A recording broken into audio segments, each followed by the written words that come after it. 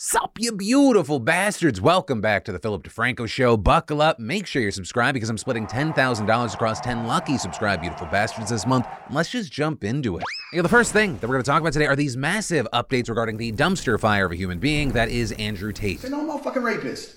But I like the idea of being able to just say to do what I want. I like being free. We talked about him last Monday. His content has blown up on social media over the summer. Seemingly the algorithm's pushing this heavily towards teen boys and young men, with his content ranging from generic motivational bullshit to just endless misogyny, which is also part of the reason so many of his supporters say, I don't agree with all the things he says, but, well, Top G, that's a pretty big but when the other things are women being a man's property, saying rape victims should bear some responsibility of the assaults against them, and more disturbing shit. But with Tate and his insane popularity, one of the questions that we talked about was, what do you do to rein it in? And with that, a lot of people had a lot of different ideas, though it kind of boiled down to the main three. 1, just ignore it. 2, debate and debunk it. Or 3, deplatform. While people were arguing their various points, we saw over the weekend Meta banning Tate from both Instagram and Facebook. Well, the company did not specify exactly what prompted the ban. It did say that it was over violations of its policies regarding dangerous organizations and individuals. That was pretty massive because Tate had around 4.7 million followers on Instagram at the time. But that kind of just kicked things off, because then on Saturday there were reports that his Hustlers University venture shut down, which was his program, or some refer to it as scheme, where members paid a monthly fee and then earned commissions from signing up new members, with many calling it MLM pyramid scheme bullshit, but also part of the reason for his sudden surge on social media. Now with this, according to The Guardian, Hustlers University posted in an online forum that followers should not be worried about this and that an exciting new update is coming. But for now, the closure of this could be a massive loss of revenue for Tate. Though I will say it wouldn't surprise me that if he does launch something or bring it back, that he's gonna make even more money from it. But then the final, at least for now, punch to the gut for Tate was him getting banned on TikTok on Saturday, with TikTok telling NPR that the ban is permanent and explaining misogyny is a hateful ideology that is not tolerated on TikTok. And adding, our investigation into this content is ongoing as we continue to remove violative accounts and videos and pursue measures to strengthen our enforcement, including our detection models against this type of content. But also, of course, with this, you had tons of reports looking at it and noting, hey, it wasn't actually the content posted by Tate that was really the issue. Right? It was the videos from his supporters who simply reposted old comments that Tate had previously made that were blowing up and getting around a reported 12.7 billion views on the platform. Though regarding that TikTok statement there suggests some of the content is set to take a hit, with The Guardian even noting that some of those accounts have actually been banned, and many TikTok users claim that they're starting to see less and less Tate. Also with this, while the general public is reacting, we've seen a number of creators reacting, like KSI saying, thank God he got banned, and then others like Hassan Piker feeling that this was just an attempt to save face on behalf of these social media companies. Writing, Andrew Tate obviously didn't invent misogyny, but had no issue becoming its online face as he skyrocketed to fame over the last few months. Of course, social media platforms were going to use him as an example to act like they're doing something even though they directly contribute to the problem. Others also having a similar take, saying, yes, it's a good thing to ban him, but writing, Andrew Tate is a symptom, not a cause of the bigger issue, which is that young boys are not being taught to process their emotions in a healthy way. Writing that this crisis is part of the same unhealthy masculinity that fueled Andrew Tate's fame, and until we're ready to take that crisis seriously, people like Andrew Tate will keep popping up. But also, regardless of the bigger issue, you had people like Ethan Klein saying this is a step in the right direction. Though people being like, are you really in favor of deplatforming?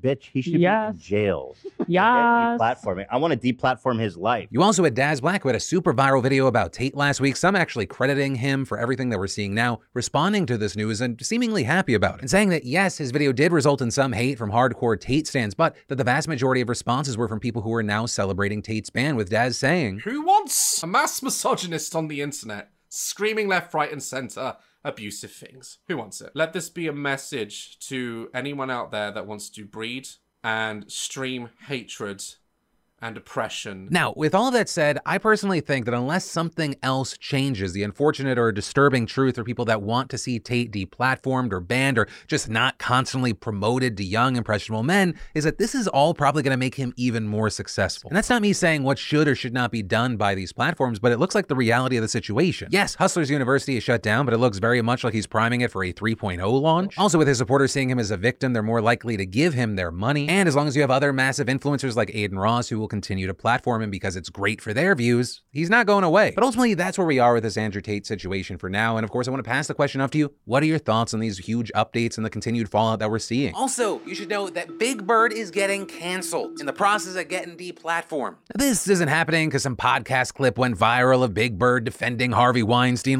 but they knew what they were getting into. Nor did it come out that he did Justin Trudeau's makeup for Halloween, but rather because HBO Max right now is removing tons of content, including original programming from its its app, with this apparently due to the upcoming merger that it has with Discovery Plus. And so of course you have people asking, why would you do this? And according to places like CNBC, this could actually be a cost-cutting measure because they don't have to pay residuals. And a lot of the stuff that's getting cut is children's content, so it could be part of a brand shift that focuses less on children's programming. And online we've seen so much backlash, people speaking out against the removal of around 200 episodes of Sesame Street, as well as dozens of other shows being removed. With it in the moment seeming like a disaster, some asking, is this the end of HBO Max? But that might not be the case, because it appears that HBO Max got a massive win over the weekend. Enter the Game of Thrones spinoff House of the Dragon. Now, there has been skepticism that Game of Thrones doesn't guarantee a win, but it's a gamble that you have new characters, so many fans feeling pissed off about the last season of the main show. But while really no one's calling it a masterpiece yet, it appears at the very least they have people's interest. It debuted last night and the demand was so high that HBO Max actually crashed for a ton of people. With HBO saying these outages were linked to people watching on Amazon devices, but the show was successfully viewed by millions of HBO Max subscribers last night. And so yeah, while that crash took over Twitter, the company claims that far more viewers watched it without issue than with. And while anecdotal, if you want to see some evidence of people just being excited to watch this as fast as possible, there's this TikTok where you can see through an entire apartment building's windows and pretty much everyone is watching the show in unison. Which, I mean, that alone is kind of amazing because we really don't see that these days. I'm personally going to catch the first episode, see if maybe that's something that you would be interested in. Some of my favorite live viewing experiences, obviously, yes, Game of Thrones, but of course, Breaking Bad. And luckily, not only is there interest, it's looking pretty good on Rotten Tomatoes too. But also, if you watch the series, what are your thoughts on it so far? I'm gonna watch it right after I finish filming this. But from that, I want to take a second to thank the fantastic sponsor of today's show, Keeps. You know, 2 out of 3 guys will experience some form of male pattern baldness by the time that they're 35. It's not uncommon. Maybe you have that friend or that family member that's dealing with hair loss, and you don't have to just wait around for that to happen to you. Whether you're looking to prevent hair loss, stimulate hair growth, or just take better care of the hair that you have, Keeps has you covered. Keeps helps you stop hair loss before it's too late with a scientific and affordable approach to treatments that are up to 90% effective at reducing and stopping further hair loss. And in addition to clinically proven treatments, Keeps has an award-winning all-natural thickening shampoo and conditioner system. And you can get these products delivered directly to your door. That means no more going in person to the doctor's office for your prescription, saving you both valuable time and money. So if you're ready to take action and prevent hair loss, go to keeps.com/DeFranco, or just click that link in the description to receive 50% off your first order.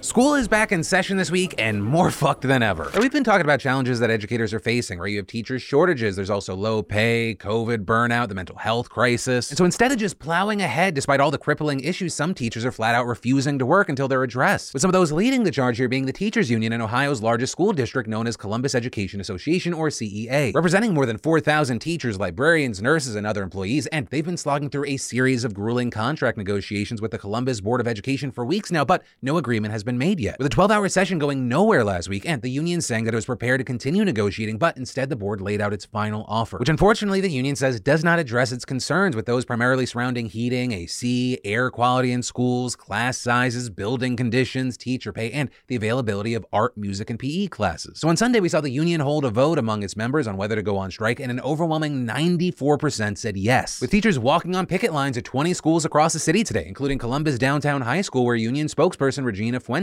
spoke to reporters. In just the last few hours, parents have delivered coffee and water to the picket lines. Students have visited to say hello and offer hugs. Thank you.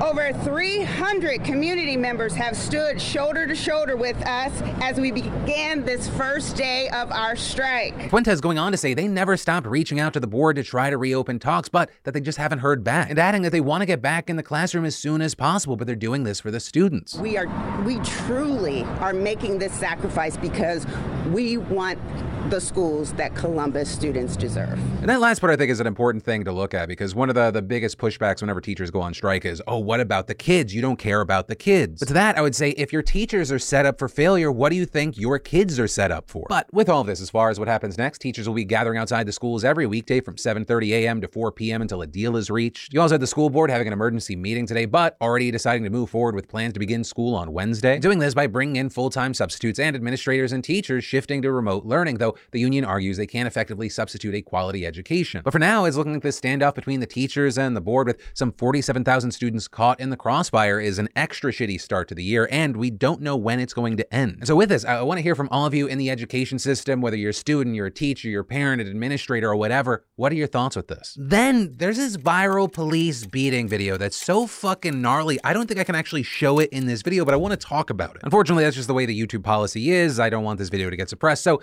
if you want to see the actual video, you just have to search police Mulberry, Arkansas, because that is where this beating and arrest happened yesterday. And if you haven't already seen it, it's a 34-second video taken by a bystander. It shows 3 officers holding a man to the ground of a parking lot. There are 3 officers on top of this man. 1 officer is repeatedly punching this man in the head, then grabbing his head and slamming it into the concrete several times. A second officer continually knees and kicks the man in the legs and back, while a third holds him down. And that clip absolutely blew up online, of course, resulting in the reactions that you've come to expect with stories like this. And since going viral, we've gotten more information about it. State police have now identified the man as 27-year-old Randall Worcester of Goose Creek, South Carolina, with the jail booking information reportedly indicating that Worcester is white, and outlets noting that the 3 officers involved also appear to be white. And as far as what happened in the lead up to this video, you had a local news station reporting that Crawford County Sheriff Jimmy DeMonte said the police had been called about a man making terroristic threats to a convenience store employee, also claiming that Worcester spit on the employee and threatened to cut off their face. The sheriff then saying that Worcester rode a bike to another location where he was met by 2 Crawford County deputies and 1 Mulberry police officer, saying the interaction between the 4 men started out as calm and Worcester actually handed them a pocket knife, but then he allegedly began attacking one of the deputies, pushing him to the ground and punching him in the back of the head, which the sheriff claimed is what led to what was seen in the video. And according to the state police, after this, Worcester was sent to the hospital before being released under the custody of a county jail, where he currently faces charges of second-degree battery, resisting arrest, refusal to submit, processing an instrument of crime, criminal trespass, criminal mischief,